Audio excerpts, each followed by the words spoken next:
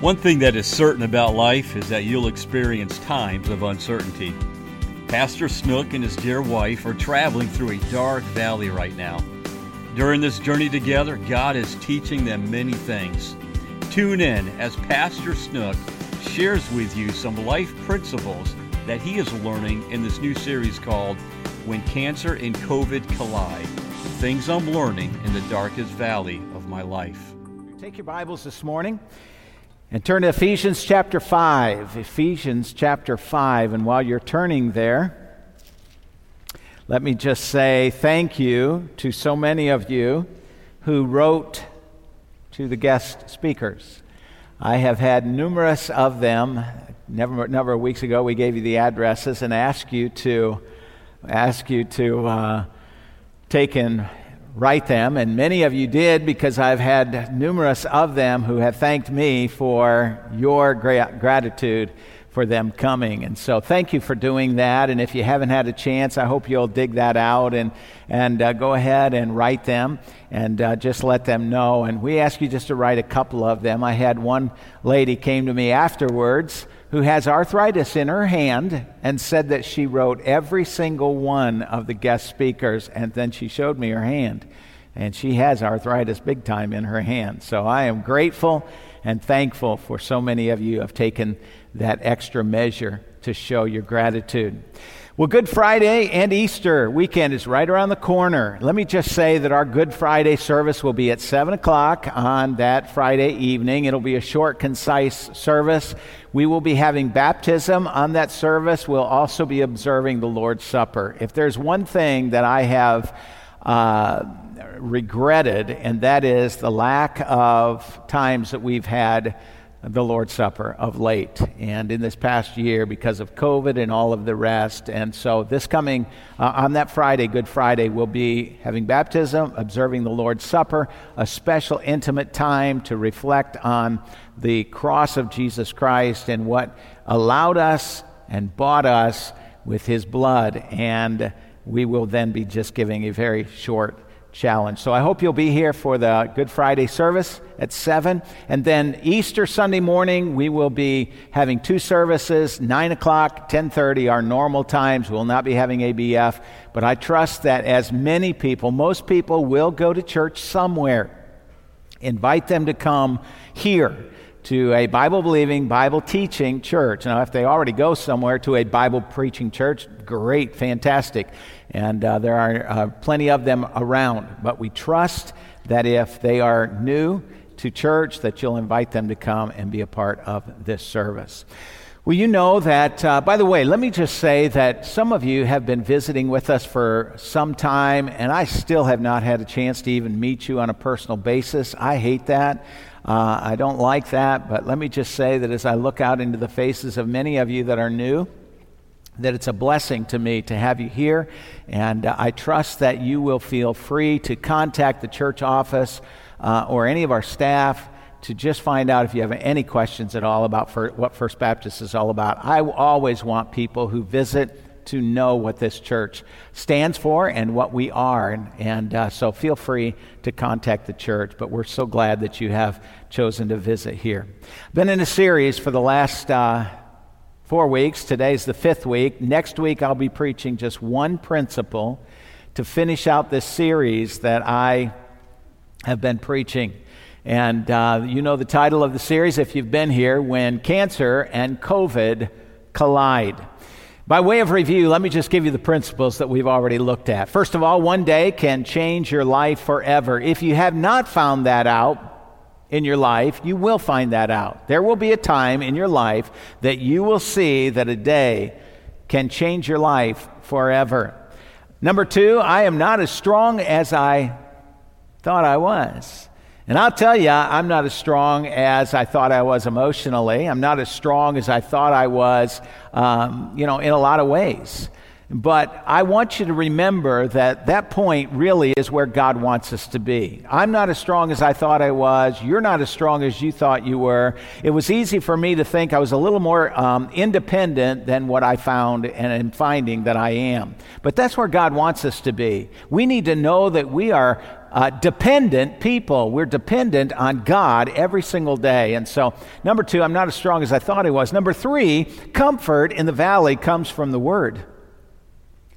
If you want real comfort, listen, you can get comfort from your friends. You'll get comfort from your family. You'll get comfort from the people that you rally around you when you go to church. But I want to tell you that none of those alone will sustain you. What will sustain you is understanding that comfort comes from the Word of God, God's infallible, inerrant truth, while the battle at the same time is fought on our knees. We've got to have the Bible. We've got to have prayer. Number 4, my affections need to be more on eternity. I've got to stop thinking so much about what's going to happen tomorrow and next week, and I've got to be thinking and dwelling on eternity. Number 5, church is more than a privilege.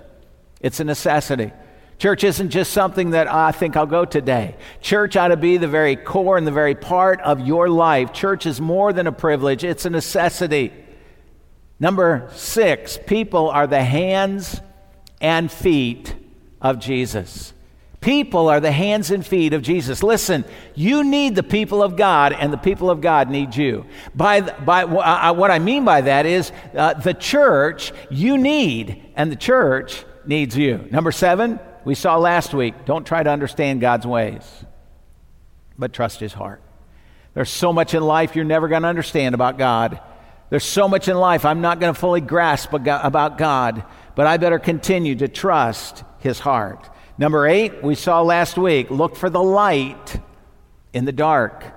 When the dark days come and the dark valleys come, we've got to look for what God brings our way.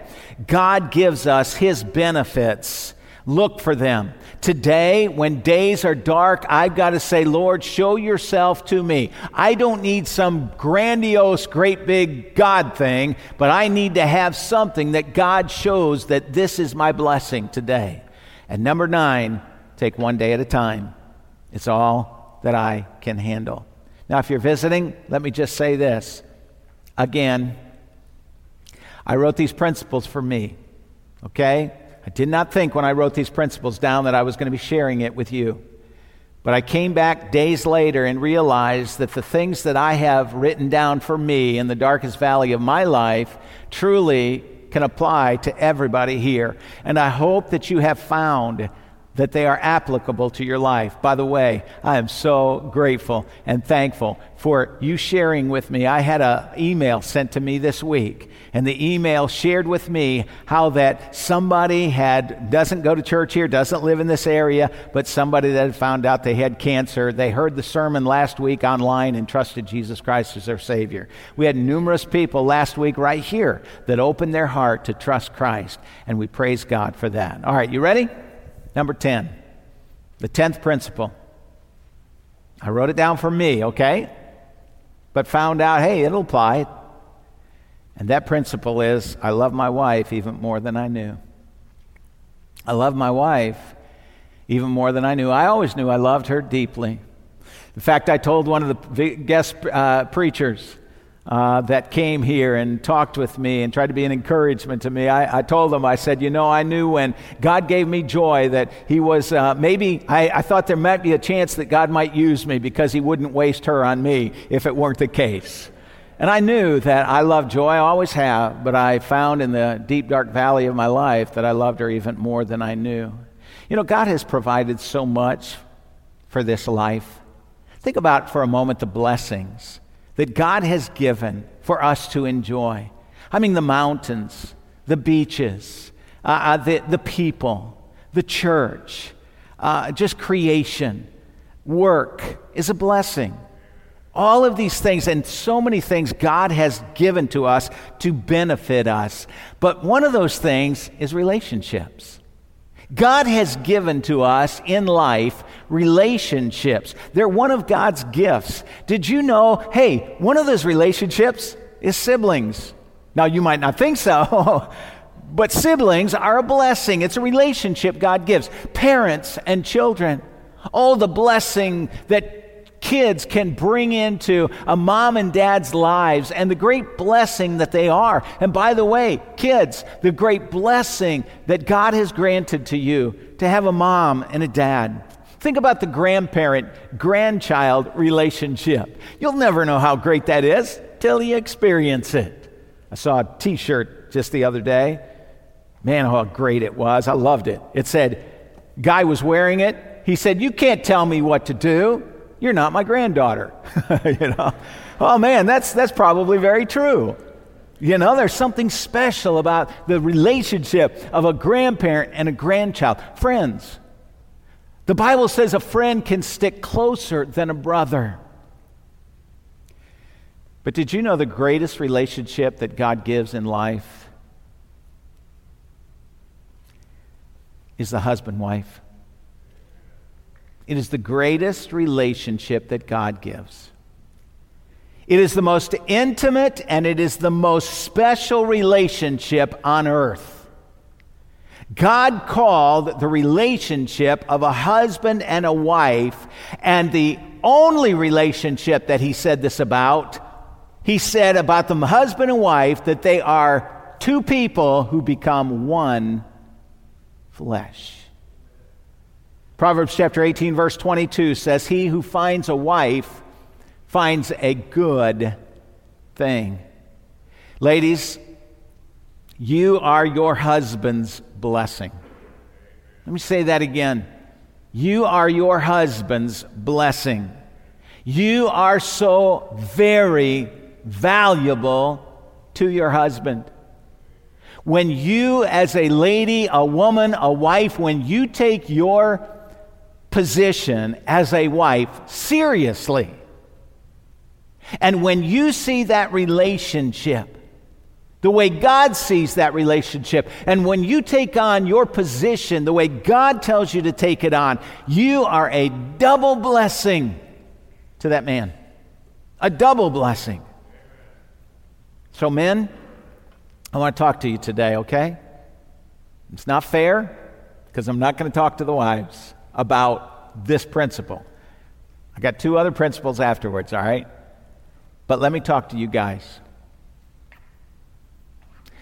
What are we supposed to be to that female woman that God has called our wife? How are we to love our wives? How are we to do that? Did you know God gives us a standard?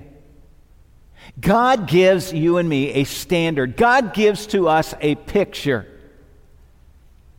Okay. Paul gives us that standard in Ephesians chapter 5. For how I'm to love joy and how you are to love that woman that God has given to you called your wife. How are we to do that? You ready for this, guys? We're to love our wives like Jesus Christ loves his church. Now listen, that's a mighty tall order. That's a really tough order. That's not easy to do because Jesus is Jesus. And how in the world are we called and supposed to fulfill that call to love our wives like Jesus Christ loves the church? Well, it's God's standard. It's our goal to love that way. How did he love the church? Ephesians chapter 5, verse 25. Here it is. Husbands, love your wives even as Christ also loved the church. Here it is. Wait.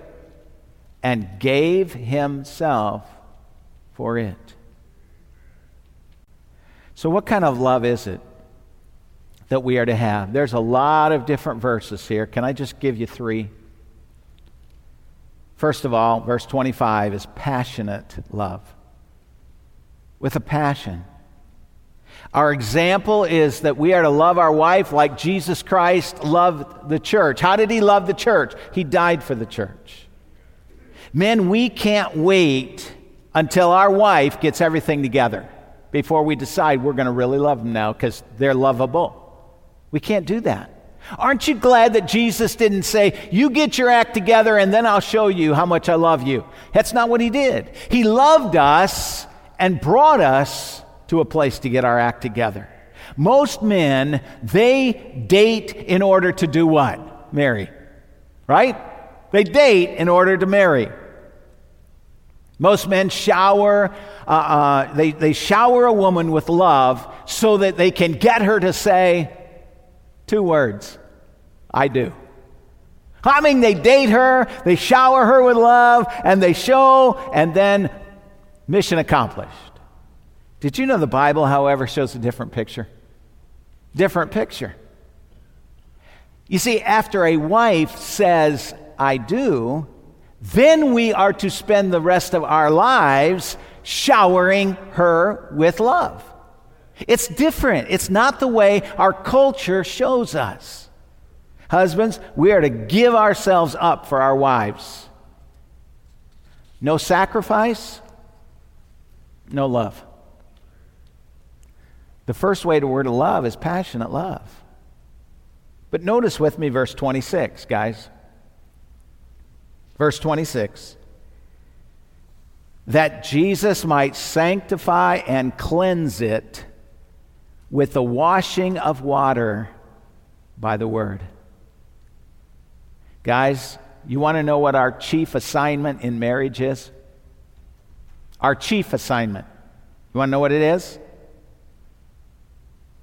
To make our wives a more radiant Christian. That's our assignment. To cause our wives to be a more radiant Christian.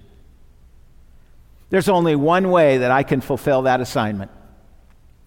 I can't make or cause my wife to be a more radiant Christian unless, first of all, I'm striving to be a radiant Christian. Right? I mean, how can I cause her to be a radiant Christian if I'm not interested in being that kind of a believer? I've got to be strong for my wife. Here's how you can think about it. A malnourished man is worthless in combat. Right?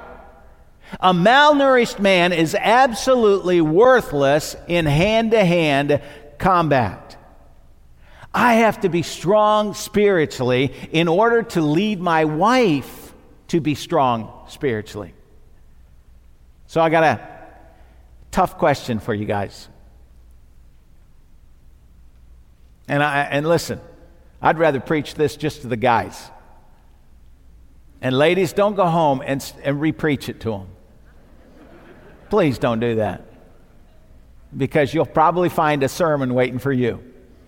And that doesn't help, because people, listen, you'll never know the number of people that get in the car after a retreat or after a sermon on the home, and they can't even get home before they start on one another. That's not the purpose of it. The best thing you can do, ladies, is get out of the way and let God do a work on your husband. Now, tough question, guys. Really tough question. Is your wife a more godly Christian because of you? That's a tough one, isn't it? Is your wife a more godly Christian because of you? Now, time out. What if your wife has been saved for 20 years and you just became a believer? We are still called to love our wives and to lead our wives. Guys are to be the leader. And it may mean that you have to come alongside and really begin to learn God and walk with God and know God and live for God. And that, if she's a godly, biblical woman, she'll understand that you're coming alongside now to take on your right responsibility to be the leader of the home. Guys, we're called to love, we're called to lead. Those two things are in Ephesians chapter 5. We lead. How do we do that? By our walk. We lead by our walk, but that's not enough. We also have to lead by our talk. I know some guys, and man, they walk with God, but they never teach their kids and their wife. They don't have family devotions. They don't pray with them. We've got to talk it. We've got to walk it. Walking is good and it's necessary, but walking's not alone good enough. We've got to share and teach. Teaching alone is not good enough if we don't walk it. So we've got to walk it and talk it. There have been times, Joy and I were talking this week, there were times where she reads her Bible, she prays faithfully every day, always has.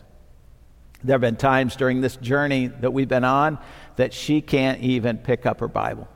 That's how weak she's been. Some of you have been through radiation and chemo, and she went through a 12-hour surgery, which was, the doctor said there's not a more complicated surgery that can be done than the one she had. And then she had to go through radiation and chemo. If you've gone through that, you know that there are days you can't put one foot in front of the other. And there have been days where she could hardly muster up the strength to take and get her Bible out. You know what that meant? I better be observant. I better open my Bible and read for her and read to her. I better come alongside and know what it is to pray with her. That doesn't mean it's a 15 to 30-minute prayer meeting. But know how to come alongside and make her and hope that I can bring more strength to her in her weakest times. There's a third kind of love that we find. Verse 28. Verse 28, read it with me. Ephesians chapter 5. So ought men to love their wives like they would love their own bodies. He that loveth his wife loves himself. For no man ever yet hated his own flesh, but nourisheth and cherisheth it, even as the Lord does the church. Guys, there must be persevering love.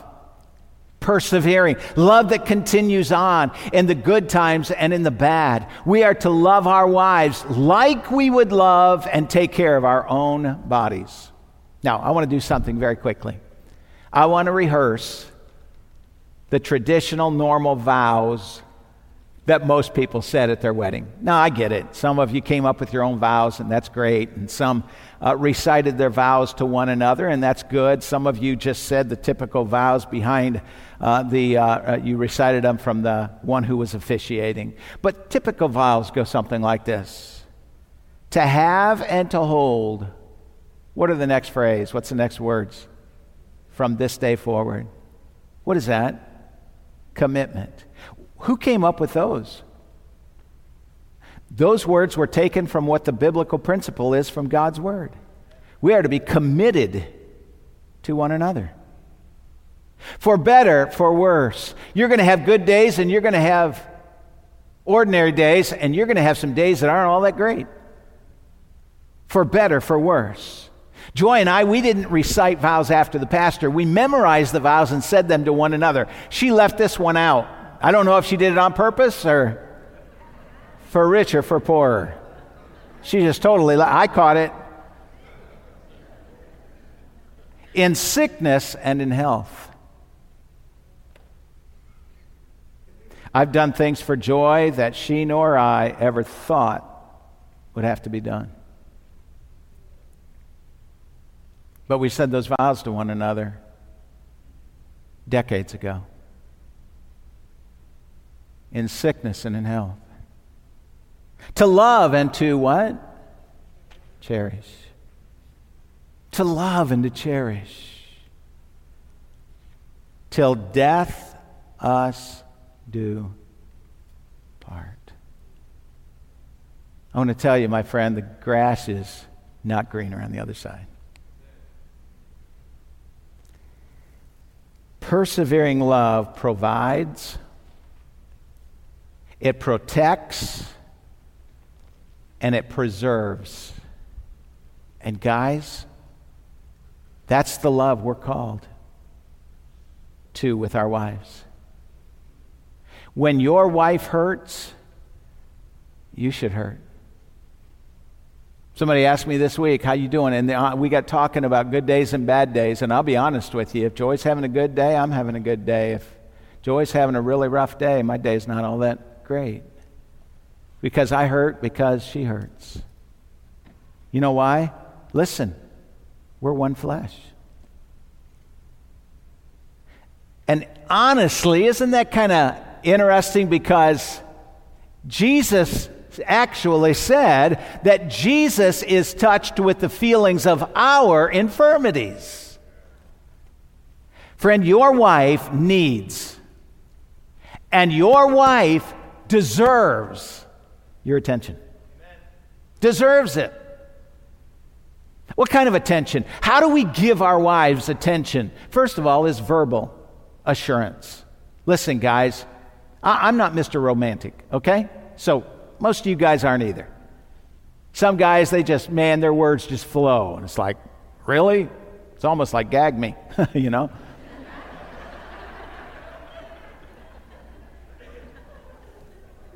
For me to be romantic, I need to write it down in my day timer and go home and remember to do it. But you know what my wife needs? Verbal assurance. Your wife needs your verbal assurance when you're healthy. And if you can't give it to her when you're healthy, you really think you're going to give it to her when she's not? You need to speak it. She needs you to tell her how beautiful she looks. And by the way, ladies, if you build all of your time on your outward looks, you're going to eventually become disappointed. Took my daughters, you better be careful, man. I don't know who that was, but you know what? Yesterday I took my daughters to the mall. We were out, and I bought them an Easter dress every year since they were little girls. And so I left Joy, LaDonna was with Joy, and we went to the mall, and one of my daughters walked and she came out to show me the dress that she had just tried on. And one woman, she was probably, I don't know, in her late 40s, and she had the same dress in her arm, and she said, "Oh, brother." She said, "Forget this dress," because she saw my daughter walking out, who's a lot younger. And one of my other daughters said, "No, that would look really good on you." And she said, "You're crazy." See, there's going to come a day where you've got some wrinkles. You can do all the Botox you want. All they have to do is look at your arms. They can't do Botox everywhere.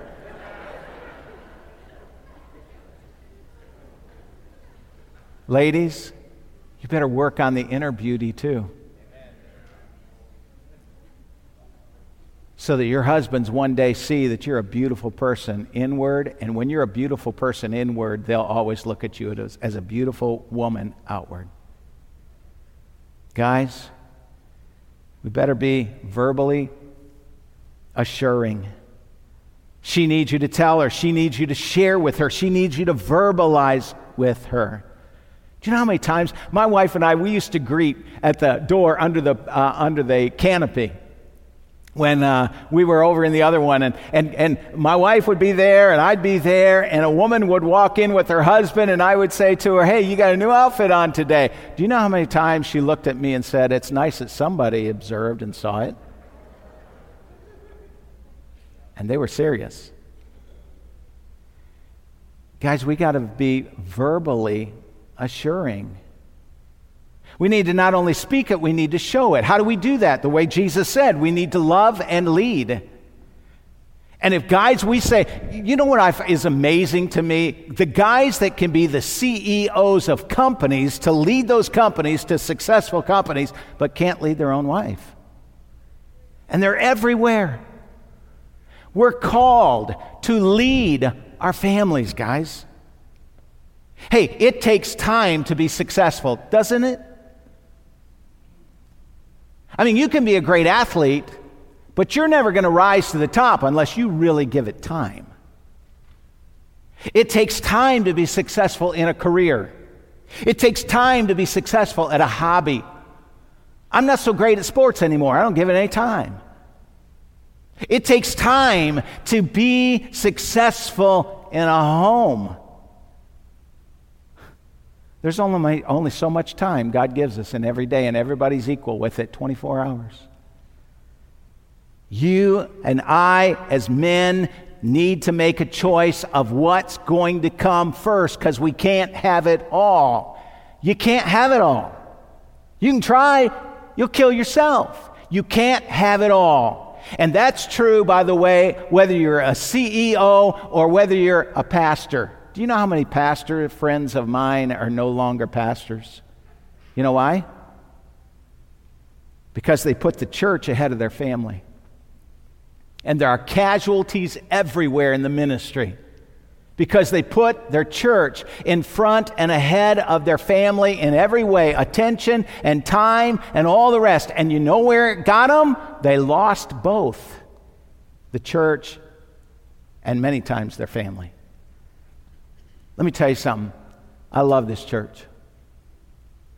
I love this church. You don't know how much I love this church. My wife loves this church. I left her this morning crying. I said, Joy, are you hurting? What's going on? She just wanted to be here. She can't be here, obviously. We love this church. We love the people of First Baptist Church of Glen Estee. But this church is Jesus' bride. Joy is my bride. And no pastor, no matter how long he has served a church and pastored a church, should look at the church as his bride. Because it doesn't belong to me. It belongs to Jesus Christ. But God says, Joy is your bride. I found through this greatest trial of my life that I love my wife more than I knew, and I always knew I loved her tremendously. Principle number 11. Some days I can only press on and keep on keeping on. Stay with me. Some days all I can do is press on and keep on keeping on. Now, before I share some verses with you, let me give you 4 stages of the Christian life, okay? Y'all with me? There are 4 stages of the Christian life. The first stage is what I would call salvation. I'm studying right now 1 John chapters 1 through 5. I'm studying that book, and I'm journaling in that book, and that book is so good. It starts out with salvation. Many of you, all of you, if you're a child of God, you knew when that day came. It wasn't a process, it was a birth. It was a spiritual birth. Some of you have never opened your heart to trust Jesus Christ as your Savior, and so you've never come into the Christian life. But most of us, many of us here in this church have. We've opened our heart. We understood that there's nothing I can do to earn my way to heaven. I can't be good enough. I can't give enough money. I can't be faithful enough. I can't save myself. That's why Jesus died on a cross. Jesus Christ went and he died on the cross. He hung there because he bought me. He bought me. He purchased me.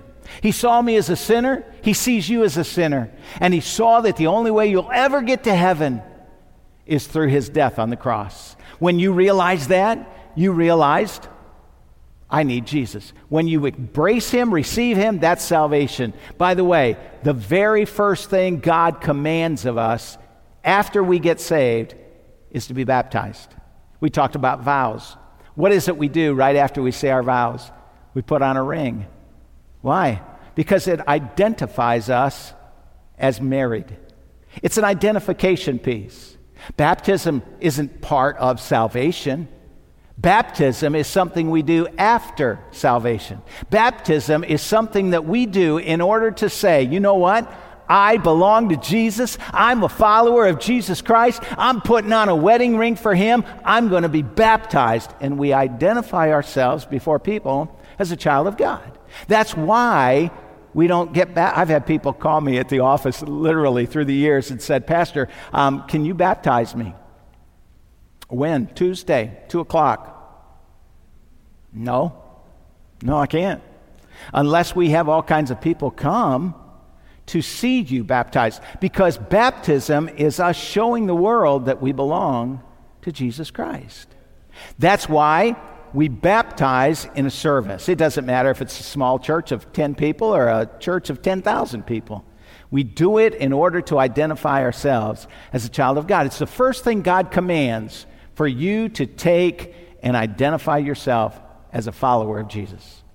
Second step, what do? There's the sanctification. Stay with me quickly. Sanctification. We begin to get grounded in the Christian faith after we say, I do to Jesus. We begin to get grounded in that Christian faith. We have a strong desire to learn more and obey more. And listen, 1 John, you know what it's about? It says if you don't obey the Lord and you don't follow His commandments, it's a sign you were never saved. And so we begin to walk with God. And we grow in Him and we learn. The third stage is service. We attend church regularly and we begin to serve through the local church. The danger in this stage, is that serving God is not always the same as knowing God. You can serve and yet still not really know Him deeply. And that's why there's a fourth stage. We'll call that the storm stage. Storms is when we experience the dark night of the soul. Storms are where we understand the deepest valleys that we face. It's a season when we feel alone. It's a season in life where we feel maybe abandoned. It's a season in life where maybe we feel like we're scared out of our minds. It's a season where maybe God doesn't make so much sense. But here's where 1 Peter tells us we grow more. And more. By God's grace, we begin in this storm stage to say, Lord God, if you loved me so much in your suffering, I'm going to love you in my suffering. These are the times in the storm stage, you with me? Where we need to press on. Philippians chapter 3, verse 14 is a great verse for that, and I'm going to come back to that, but please listen carefully. You know what Paul said when he was in prison? He said, I press toward the mark of the prize of the high calling of God in Christ Jesus. There's a lot of things that could have caused Paul to quit. I mean, you know, a lot of things could have caused him to quit. One thing is his past accomplishments. I mean, the Apostle Paul accomplished a whole lot. He started churches all over. People were being saved all over. He was discipling those people everywhere. He could have stepped back and said, look at what I've done, and stopped pressing on because of all his past accomplishments. I'll tell you what else could have caused him to cease to press on, or cease to just really walk with God, his past failures. Let me let you in on a secret. I've been in ministry quite a while, and I can look back and I could say, well, I've seen God do this, and this. You want to know what could get me to quit quicker than anything? My failures. When I have disappointed the Lord and thereby disappointed me. And there are many people that have stepped back and said, I'm a casualty because, man, you don't know how I failed God. You know what? The Bible says in Proverbs, if I faint in the day of adversity, my strength is small. And there are times where we must get up and just press on. There are things that could have caused him, like past struggles. Oh, you talk about a man, as we've discussed, here was a man who had walked with God and he had faced beatings. He had ended up in prison. He was one time stoned and left outside the city because the people thought he was dead. There were times where he faced death often, the Bible says. He labored to extreme. He even was shipwrecked one time trying to go on to a destination to preach the gospel. Those are the things I don't get. I'm trying to serve God, you know, and I'm already having hardship, and then all of a sudden my back goes out. Lord, my back? Now? Really? Paul was going, and he was going to the destination, and he got shipwrecked. You know what he did? He pressed on. How? By keeping his eye on the goal, on the prize, like our principle number 4 that said, set your affections more on eternity. Set affections on the goal. Set affections on the finish line. Most of you, if you've been here very long, you know I love sports. I love them. I like to watch them, like to go to them. Always played sports, involved in them. Did you know Paul must have loved them too? Because so many times in his verses, he used the explanation, the analogy of sports. For example, 1 Corinthians chapter 9, verse 24 and 25. Know ye not that they which run in a race run all? In Corinth.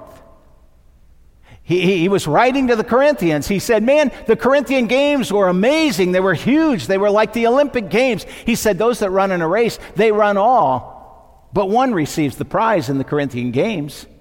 And then he said, you as Christians, run that way so that you may obtain. He said they do it to obtain a corruptible crown. But as God's people, we do it to obtain an incorruptible crown. Philippians chapter 3, verse 14. I press toward the mark of the prize of the high calling of God in Christ Jesus. What's he talking about? A race, a goal line, a finish line. Do you know what the word press means, by the way? It means crushing grapes. Crushing them. I press. Philippians chapter 1, verse 27, it's the verse Joy and I chose when we got married as our life verse together. Only let your behavior, your conversation be as it becometh the gospel of Christ. That whether Paul said, I come and see you, or else be absent, I may hear of your affairs, that you stand fast with one spirit, with one mind. Here's our word, striving together for the faith of the gospel. Colossians 1:29, whereunto I also labor, Paul said, striving according to his working, which worketh in me mightily. Hey, Walter Payton. How many of you remember Walter Payton? Come on, get your hands up if you do. You're all dating yourself. Walter Payton, one of the greatest running backs, if not the greatest running back to ever play football, NFL. Amazing, called Sweetness.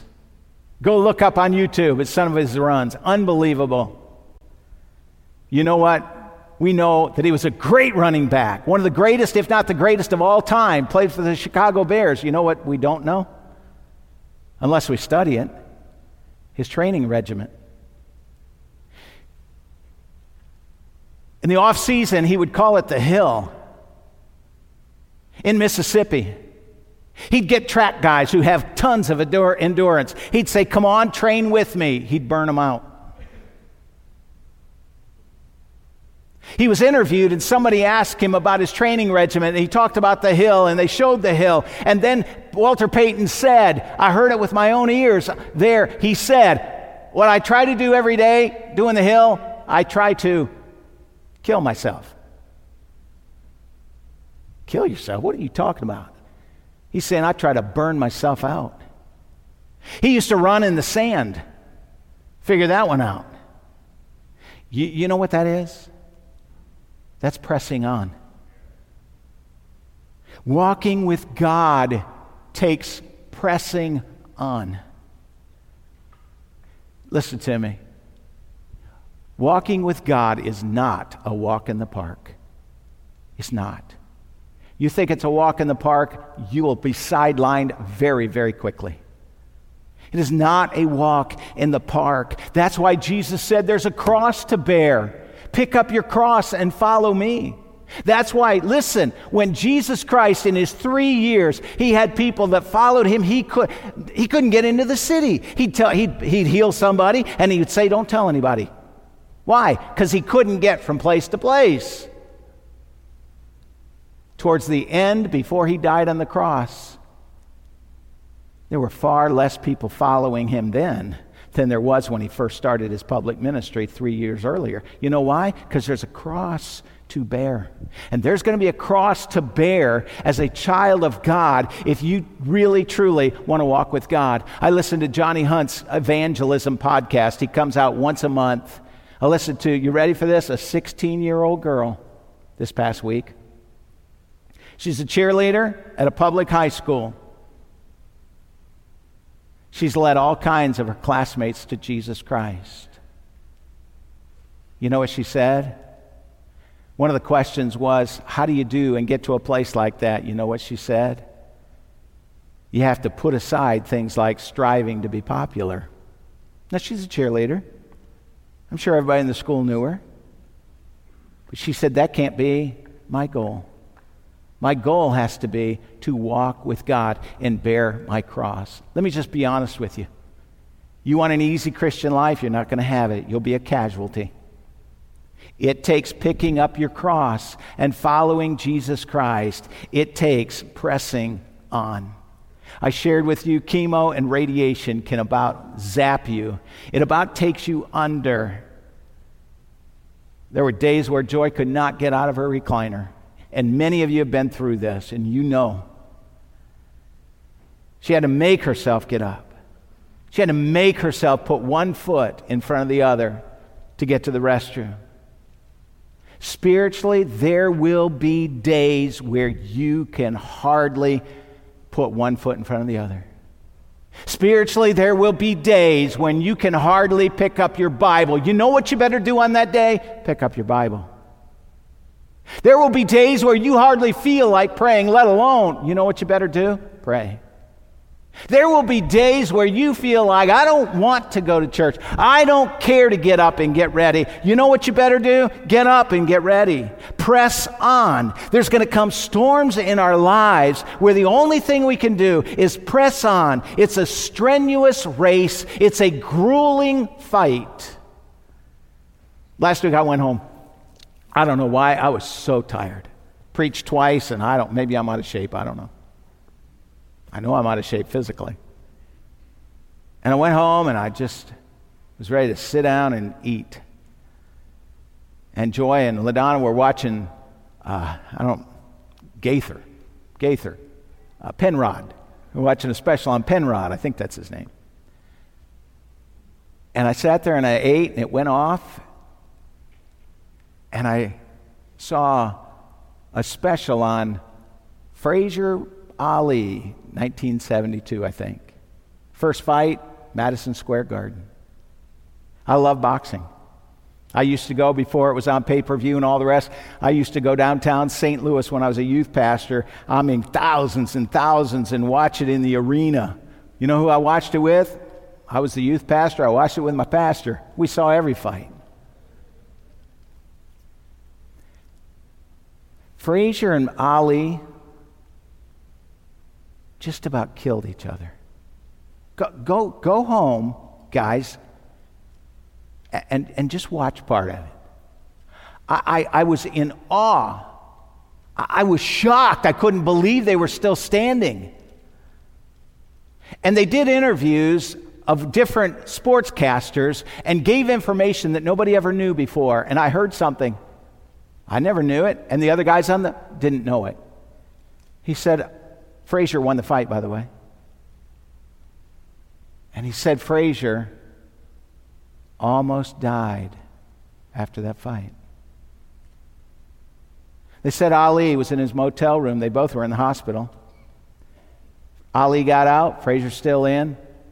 And when Ali was told that Frazier was close to death, Ali fell out of his chair and put his head on the floor and said, I'll never fight again if he dies. Intimate personal things that nobody ever knew. There's going to be times where you feel like your brains are getting busted up. And there'll be days when you don't know if you can go on. You know what we better do? Press on and keep on keeping on. One last thing. Next week, it'll be just one principle. You'll be out. It'll be a 5-minute sermon.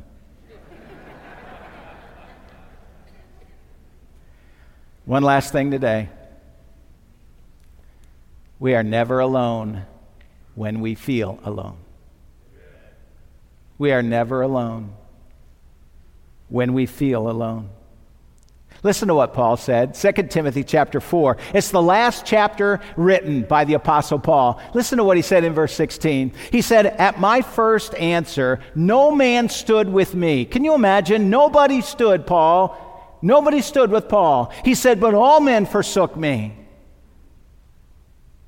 And then he said this, "I pray God that it may not be laid to their charge. Notwithstanding, the Lord stood with me, and he strengthened me."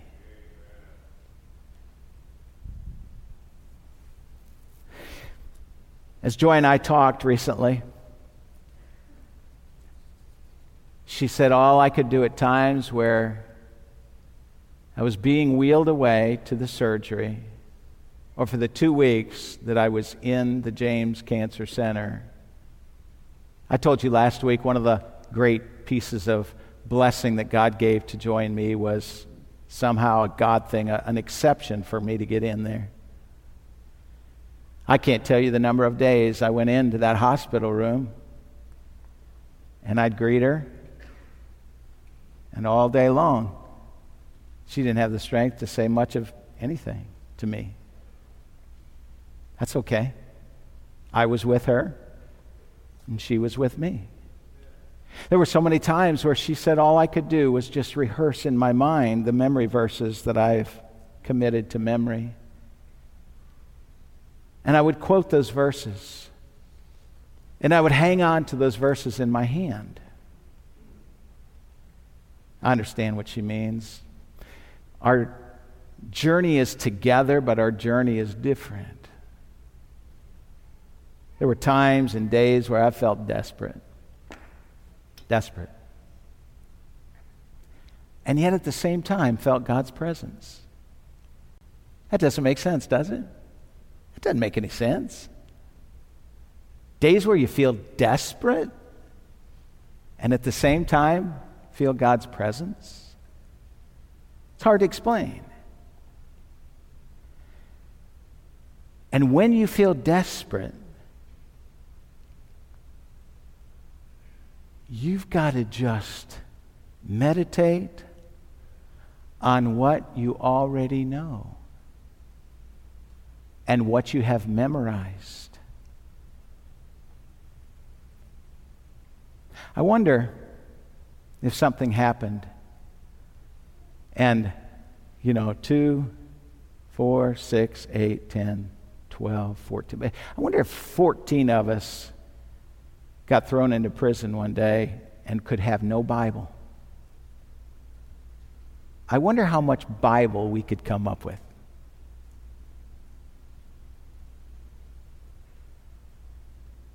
To live off of the rest of our lives in prison. Friend, I've tried to share with you, it is crucial, if you're a child of God, that you begin to grow and walk with God and read God's Word and fellowship with Him and serve Him, because one day you're going to get to a place where you're desperate, and if you don't have God's Word here and here,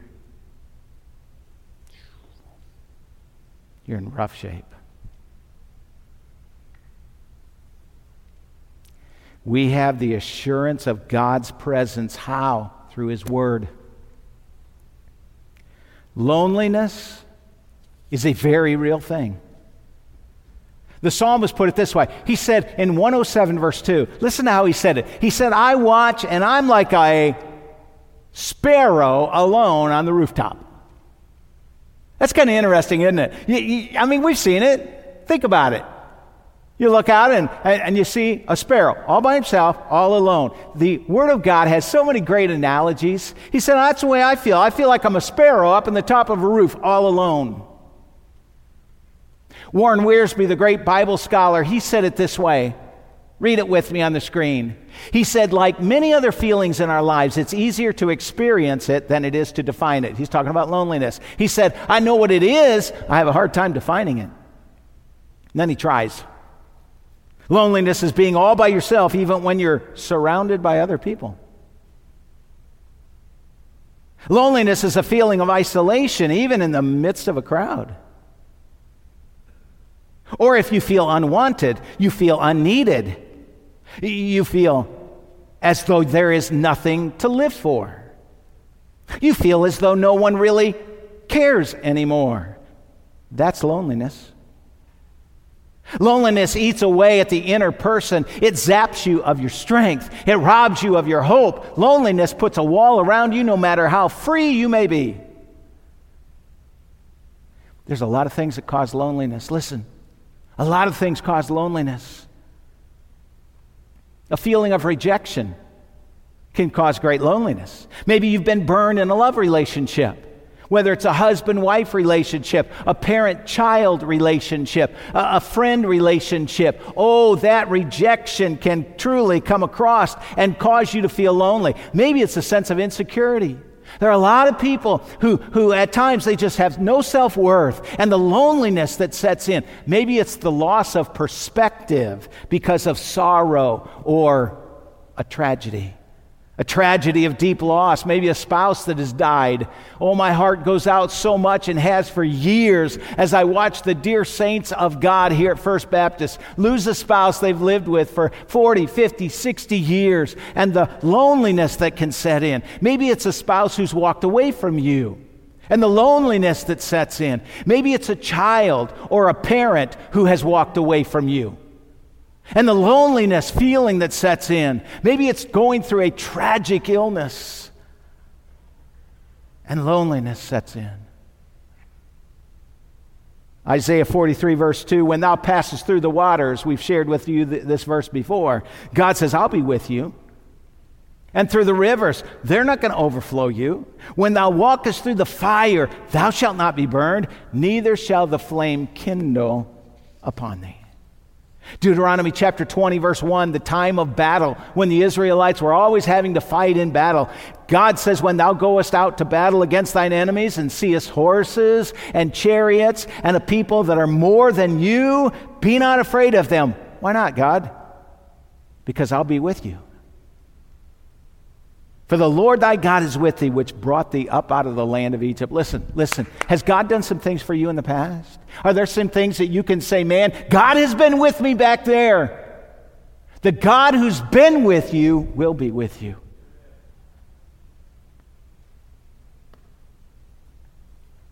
At times, you know what you need when you feel so lonely? You need to get in your car and go for a ride with Jesus. At times, just go for a walk with Jesus.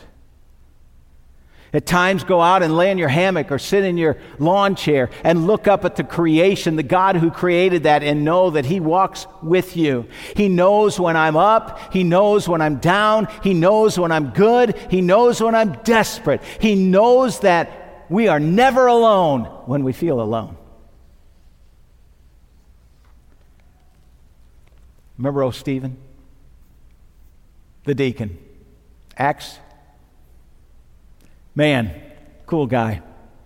You talk about courage? Wow. Stephen, great messenger for the Lord. You know what he knew how to do? Press on. When life got really tough. He knew that he was never alone, even when he was alone. He was preaching there before Saul. And he was preaching before an angry mob. Oh, you remember the timing of it. They had just crucified Jesus. But Jesus has risen again and lived on the earth for 40 days and then went to heaven. And man, the apostles and Stephen, you talking about some dynamites for God. And Stephen's there and he's preaching, and the angry mob, man, listen, the milquetoast, easy field preaching around today isn't going to cut it when you walk through your dark valley. But I tell you what, you look at Stephen in Acts chapter 7 and you see a message. You know what he's doing? He's accusing them of crucifying the Son of God. You know what they did? They picked up stones and they decided to kill him right there on the spot. He preached with courage, but they ran upon him with hatred. They picked up rocks and boulders and stones to kill him. Do you remember what Stephen saw? He saw Jesus. Acts chapter 7, verse 55, but he, Stephen, being full of the Holy Ghost, he looked up steadfastly to heaven. And the Bible says he saw the glory of God, and Jesus was standing on the right hand of God. Jesus was there waiting for him. Jesus was waiting on him at his darkest, deepest valley in all of his life. Oh, yeah, it's true. We are never alone, even if we feel alone. By the way, I got a feeling when Stephen was ushered into heaven, I got a feeling Jesus took him by the hand and said, Stephen, let's go take a walk. And let me tell you about a guy named Saul who became the Apostle Paul. Friend, whether you are being stoned in the city, you're never alone. If you are in the swollen sea, you are not alone. If you are in the fire, you are never alone, because God is with you no matter what trial you go through. Thank you for listening to the First Pulpit Podcast. It was evident today that Pastor Snook shared from his heart. Listen, you may not understand the valley, but you can know that you are not alone in it. God has much to teach you if you'll listen. Stay tuned over the next several weeks as Pastor Snook continues to share things he's learning in the darkest valley of his life.